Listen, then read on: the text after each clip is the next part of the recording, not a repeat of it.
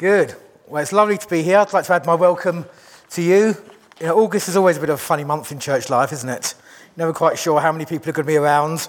And when I was asked to preach on the middle of Sunday in August, I thought, great. The graveyard slot. Everybody's going to be away. Is it worth putting much effort in? But actually, hopefully you'll be pleased to know I put a little bit of effort in. And you realise, actually, it doesn't matter who's here, how many people are here. I mean, it's wonderful to see so many people here. I'm really excited. But actually, we also have a heavenly host with us, joining with us, worshipping, glorifying God. We've experienced that this morning. We have been caught up with them. I think it's been a wonderful morning already. The words we've had, the worship, just our time of fellowship together has been extraordinary. So I almost feel like I don't need to preach because we are in the presence of God. But God's laid this on our heart. We've been working through the book of Galatians. We're coming towards the end. So if you've not been here over the previous weeks when we've been looking at this, they're all available online. We've had a wonderful series looking through this letter that Paul wrote to the church at Galatia. We're on the penultimate chapter. And again, when I got this passage, I was excited because these are some good verses. There's some that I'm really excited about. I love them. So let's read them first, and then we'll see what God has to speak to us about. So it's Galatians chapter 5, starting at verse 16. It should come up. But I say, walk by the Spirit, and you will not gratify the desires of the flesh. For the desires of the flesh are against the Spirit, and the desires of the Spirit are against the flesh. For these are opposed to each other, to keep you from doing the things you want to do. But if you are led by the Spirit, you are not under the law. Now the works of the flesh are evident: sexual immorality, impurity, sensuality, idolatry, sorcery, enmity, strife, jealousy, fits of anger, rivalries, dissensions, divisions, envy, drunkenness, orgies, and things like these.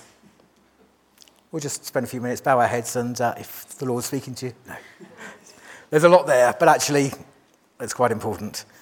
We go through that. I warn you, as I warned you before, said Paul, that those who do such things will not inherit the kingdom of God.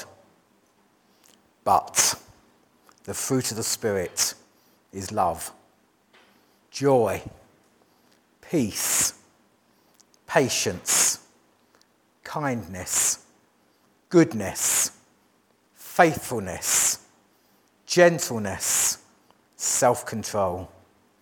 Against such things there is no law, and those who belong to Christ Jesus have crucified the flesh with all its passions and desires. If we live by the Spirit, let us also keep in step with the Spirit. Let us not become conceited, provoking one another, envying one another.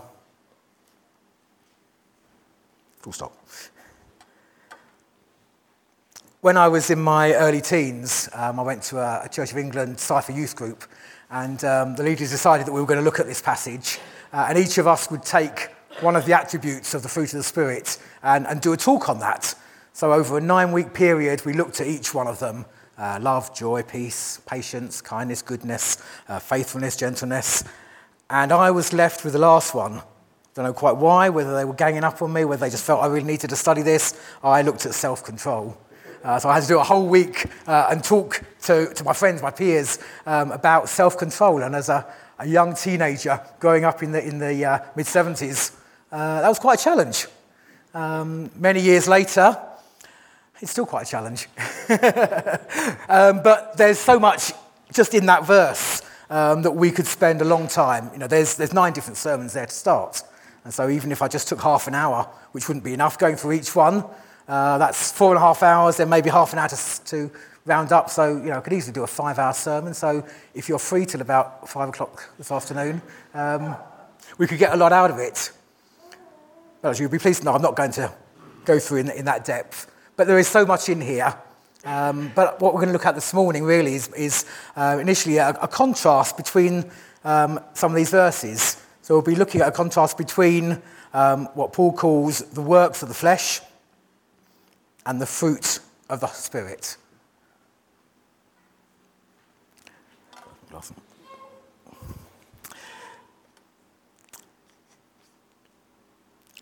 So looking at initially the works of the flesh, what does that mean? It's interesting the words that Paul uses.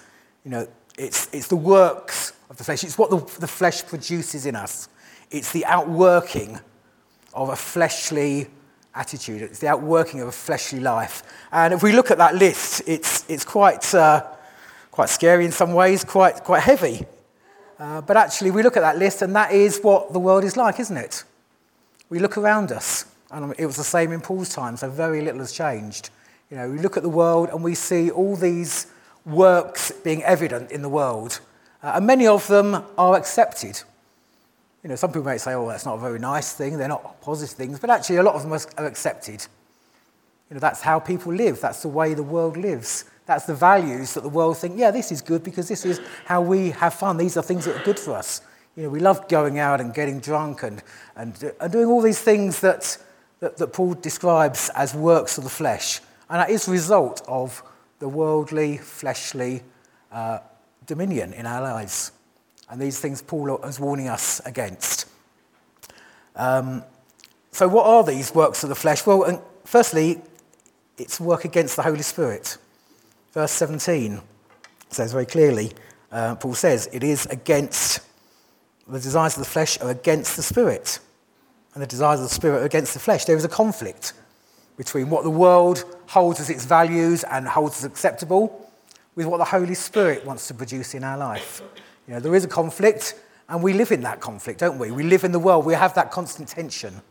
We're living in the world surrounded by the values of the world, surrounded by everything we watch, everything we hear about, what people talk about at work, what we listen to. Is so often centred on the works of the flesh. The desires, the passions that people are so hung up about.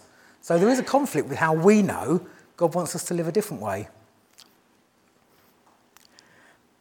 So, and these things keep us from doing things that we know we want to do, our godly desire. The Holy Spirit that's in us produces a godly desire. We want to do good. We want to be more like Jesus. We want to live the way that God wants us to live. But we are in this constant tension and battle with everything that's surrounding us and quite often bombarding us. We sit down to relax and we want to watch something nice on the television. You think, oh, that's a popular series. A lot of people have talked about that. And actually suddenly you're bombarded by things. We can't separate ourselves totally, but actually we feel that conflict, that there is a battle between what the world is pushing at us and what we know the Holy Spirit wants to bring in our lives. And it does create a barrier between us and God. Sin separates. We know that right from the beginning. It's sin that creates a barrier between us and God. God doesn't move away. But when we sin, it creates a barrier in our life that blocks the work of the Holy Spirit in us. And the more we get into that, and the more we go down that route, the further we can feel away from God. But actually God is there, it's us that's putting barriers. And a lot of these things are barriers between us and God. And if we get caught up with them, if we indulge in them, if they become the focus of our life, then we are just creating more and more barrier between us and God. We can't feel God's love. We think God's distant. We don't feel as excited about God as we used to. We don't feel that God's speaking to us. We don't feel God's moving in our lives. He's not hearing us. But actually what's happened, what's changed? And quite often it's because we have put barriers. We've allowed things to come in, to creep in from the world that have separated us from God.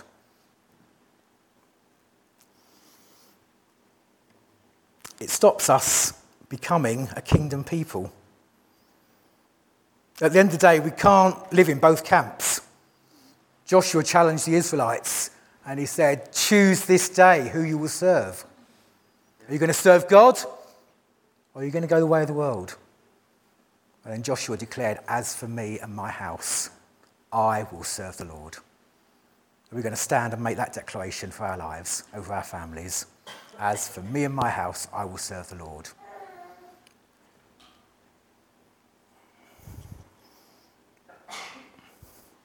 So let's have a look at the fruit of the Spirit.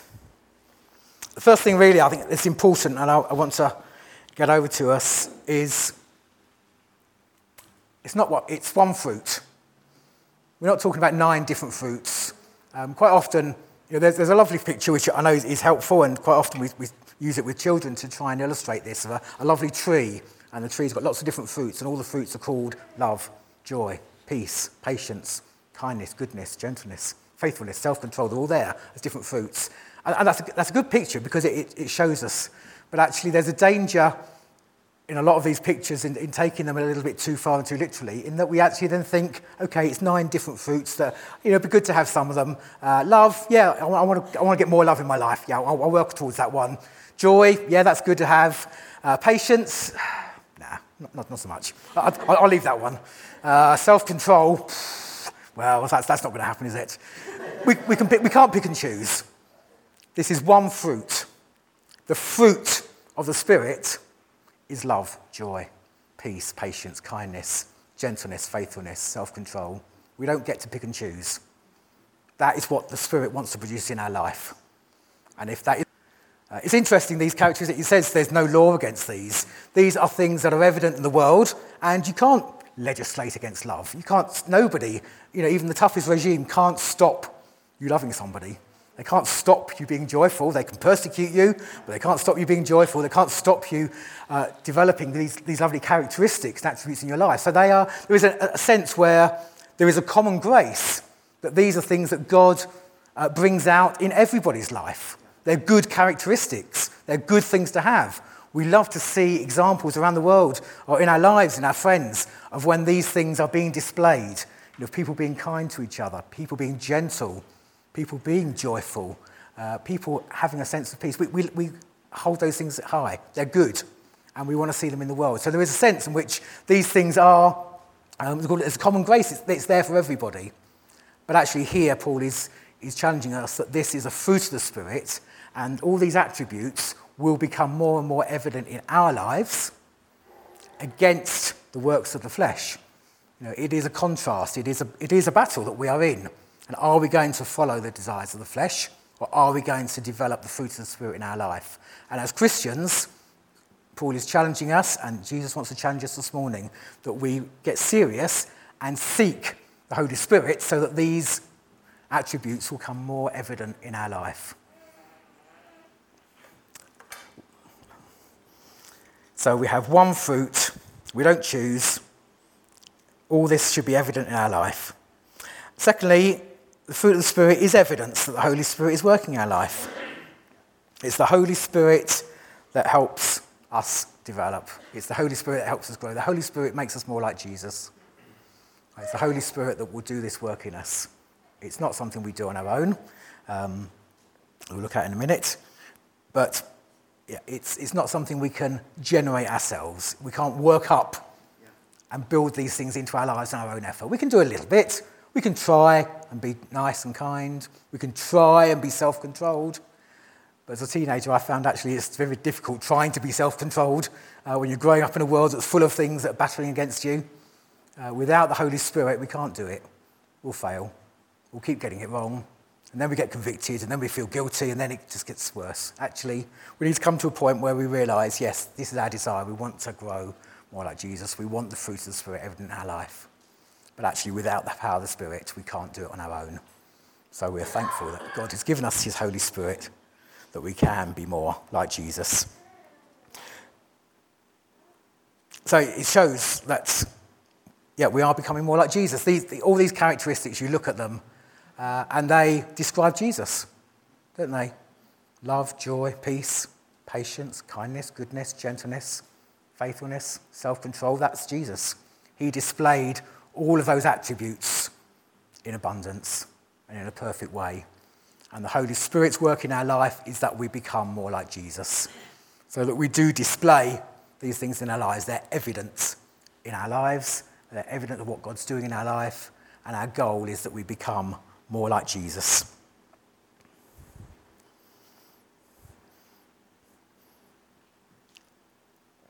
And it shows that we belong to Christ because we're becoming more like him, and that we are a kingdom people. When these things are evident in our life, in our lives together, in our relationships, in how we communicate to each other, in how we respond to people inside and outside the church, how we react to things, it shows that we're kingdom people because this is the focus, this is the goal, that Jesus wants us to become more like him. He wants us to demonstrate these in our lives together. Right, so displaying the fruit of the Spirit is evidence that we are his kingdom people. So, how can we grow in the fruit of the Spirit? Well, first of all, Paul says that we should live by the Spirit. That means surrendering every part of our lives to Jesus.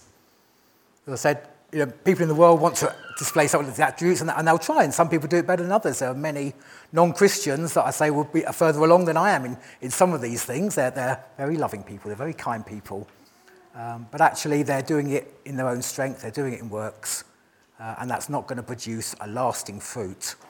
If we want to display the fruit of the Spirit in our life, then we need to live by the Spirit. We need to allow the Holy Spirit to work in every area of our life. That's by us consciously surrendering ourselves, consciously handing over areas of our life to the Holy Spirit, allowing him to work, realising that we don't do it in our own strength, realising that it's not by works, it's not how good we are, it's not how good we can appear to be. We can appear to go and do good things, and people will say, oh, isn't that good? Isn't that nice? What a wonderful person. That's not what Paul's talking about here. The fruit of the Spirit is something that's deep in us that will be evident just because we are living in the Spirit. And the more we allow God's Holy Spirit to work in our lives, the more evident that's going to become. Paul says we also need to keep in step with the Spirit. What does that mean? It means continue daily, hourly, minute by minute, walking in step with the Spirit. We can't be passive in this. We can't just sit down and say, okay, I can't do it. Holy Spirit, just come and do it. Just do the work. Finish it off with me and then I'll be good. Actually, we are called to walk daily with Jesus. And we can only do that by the power of the Holy Spirit in us. Being in step with somebody means that you're keeping up with them. Means that you're walking in tandem. Means that you are in the same footprints as the person that you're keeping in step with. You're walking together, you're not rushing ahead, you're not lagging behind. And the Holy Spirit will go at our pace. So it's up to us to keep moving forward. If we're willing to move forward in our lives, if we're willing to consciously be seeking God, be praying and asking the Holy Spirit to help us, if we're willing to consciously do that, the Holy Spirit will lead us. He's promised that. But we need to keep in step, which means we need to be proactive. We need to actually go out and start it. We don't sit on the side and say, yep, when you're done, Holy Spirit, I'm there. No, he wants to lead us forward. He wants to bring us on. So we need to keep in step with the Holy Spirit. And Paul says we need to crucify our fleshly passions and desires. Jesus called and said, come to me. If you want to follow me, you must deny yourself, take up your cross, and follow me. What does that mean for us in our lives? Well, we know that Jesus was obedient to the Father.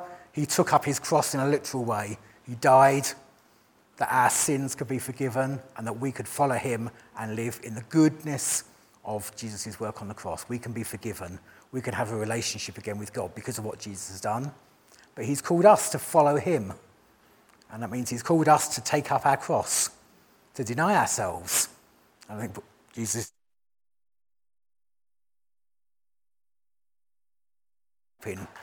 Yes, sometimes they do look appealing. Sometimes they do look nice. As a teenager, a lot of these things looked appealing. I thought, actually, that looks quite all right. That looks quite fun. A lot more fun than I think to be having here. But actually, that's the lure, isn't it? That's the lure, that's the lie. That the world would portray, that these things are good, these things are fun. What we have over here isn't fun, it's boring, it's dull. But actually, we need to deny that. And sometimes we do need to stand up against those things and say, no, I'm not going to follow the desires of the flesh. I'm not going to follow the way of the world. I'm not going to do what everybody else does. I've chosen to deny that and follow Jesus. So we're taking up our cross, we're laying those things down. We're crucifying them with Jesus. We're saying, actually, I don't want that life anymore. It's wonderful when we baptize people as a picture of what Jesus has done in their lives, and it's them making that response of saying, I'm leaving everything behind. I'm following Jesus. That's what Jesus calls us to do, deny ourselves, take up our cross and follow him. And by doing that, we'll be more and more like him. We're not to become conceited or envious, Paul says at the end in verse 26. In some ways, we know better than the people in the world. We're not better because of who we are or how much effort we do. We are the same as everyone. We are fallen sinners. The only difference is that we have acknowledged that we've called upon Jesus, he's come, forgiven us our sins, and we have developed a relationship with him. And so we need to understand that it is purely Jesus. It's all about Jesus. We've been singing this morning, haven't we? We've been talking this morning that, it's about what Jesus has done for us. It's about God's work in our life through Jesus. It's nothing that we've done. We don't earn it. We don't own it. We don't do it on our own strength. It's purely because what Jesus has done for us. It's God's gift to us. Jesus' death has enabled us to be set free. And it's through Jesus' death and resurrection that we can be set free and have that relationship with him. And the work of the Holy Spirit starts in us and continues in us. And we need to live in the good of that. And then I think the other important thing is we need to encourage and help each other. 1 Thessalonians 5, verse 11 says, therefore, encourage one another, build one another up, just as you are doing. But it's an ongoing, continuous thing. That's why we gather together as church. Yeah, we could sit on our own and just spend time with the Holy Spirit and hopefully things will get better, but actually that's not what God called us to do. He didn't call us into isolation. He called us to be a part of his body. And he's brought us together here to be a part of his body in Crawley. Now, in a sense, it doesn't matter which part of the body we go to or we belong to. There's many great churches in the town. There's many great churches all around, and we can join with them and be one with them. That's lovely. But actually, God's called us here to Crawley Community Church. He's called us to be a part of this. This is the body he's called us to. We've been here for quite a few years because God's called us here. He hasn't called us somewhere else yet. He's called us to be a part of this fellowship here. And it's important that we are here working together, supporting each other, loving each other, encouraging each other daily. So we gather together and we worship, and it's been wonderful. We hear words from God. We encourage each other with scriptures. We open up the word and encourage each other and help each other. And we need to continue to do that. But an important way, and it may not surprise you that I'm passionate about this, an important way we do that is through our small groups. They are the places where actually we work out these things on a day-to-day basis. As we gather together in the week, as we talk with those people that we're together with, we can encourage each other. We can support each other. We can challenge each other. We can talk about the detail of our lives in a way that we can't do on a Sunday morning. We get to know each other a little bit. We open up. We share things in socialising, in looking at the Word together, in praying together. It's an opportunity in our small groups to really grow and to get to grips with what some of this stuff means. And that's the day-to-day challenge that I believe God's put on us. That's why we have small groups in this church. Obviously, we're coming to a time where our small groups are growing and changing. The new small groups are going to be launched in September. So I hope you're all getting excited about that. We're excited. The information will be out very soon. Hopefully next week we'll have the information on the new small groups. And I'd really ask you to get excited about it, to really look and ask God where he wants you to be. Because the small group is really fundamental to everything we do in this church. Yes, we can just come along on a Sunday and it's great to gather together, to worship God together. But it's in the small groups that things like this are worked out, where we can encourage one another, we can support one another, we can work out how we put this into practice. We can work out how we can share this with one another and with our friends outside the church. How can we portray these? How can we get these things over? How can we talk to people in these ways? It's the small groups where we do that. They're there for us to encourage and build each other up. They're there for us to grow as disciples together as a church body. It's in the small groups that these are worked out. And so as we look over the next few weeks, the information comes out next week, have a look through there. And I would challenge you, please be serious, be very specific, be very determined that actually, it's not always easy getting along to small groups. It's not always easy to commit to something like that. But I want to challenge you, and I think as a church, we want to challenge you that actually we need to all be a part of a small group. Now, I know there are practicalities, and sometimes you can't get along to various meetings. You can't get along to your small group every week. Whether it's work, whether it's childcare, whether it's all sorts of issues can stop us from getting there. In a sense, that's not the important thing. The important thing is that we belong. And so it's good for us to find a small group where we can belong. It's good for us to find a group of people that we can connect with. So even if we aren't there, we know there are people that I can pray for because I'm connected in a group with them. There are people that are going to pray for me, people that hopefully will connect with me during the week, that will encourage me, will bless me, will challenge me and stir me. So even whatever challenges we have, hopefully there's going to be a group that you'll be able to fit into. And please come and talk to us if you're struggling with this or if you're not quite sure. There's a good selection of groups that we're going to be launching in September. We'll have a few weeks with the information to look at that. The sign-up is going to be open, I believe, from next Sunday or very soon after, and we're looking to launch the small groups at the beginning of September. So not long, but enough time for us to look at that. But please do take it seriously, because actually that is where we work this stuff out.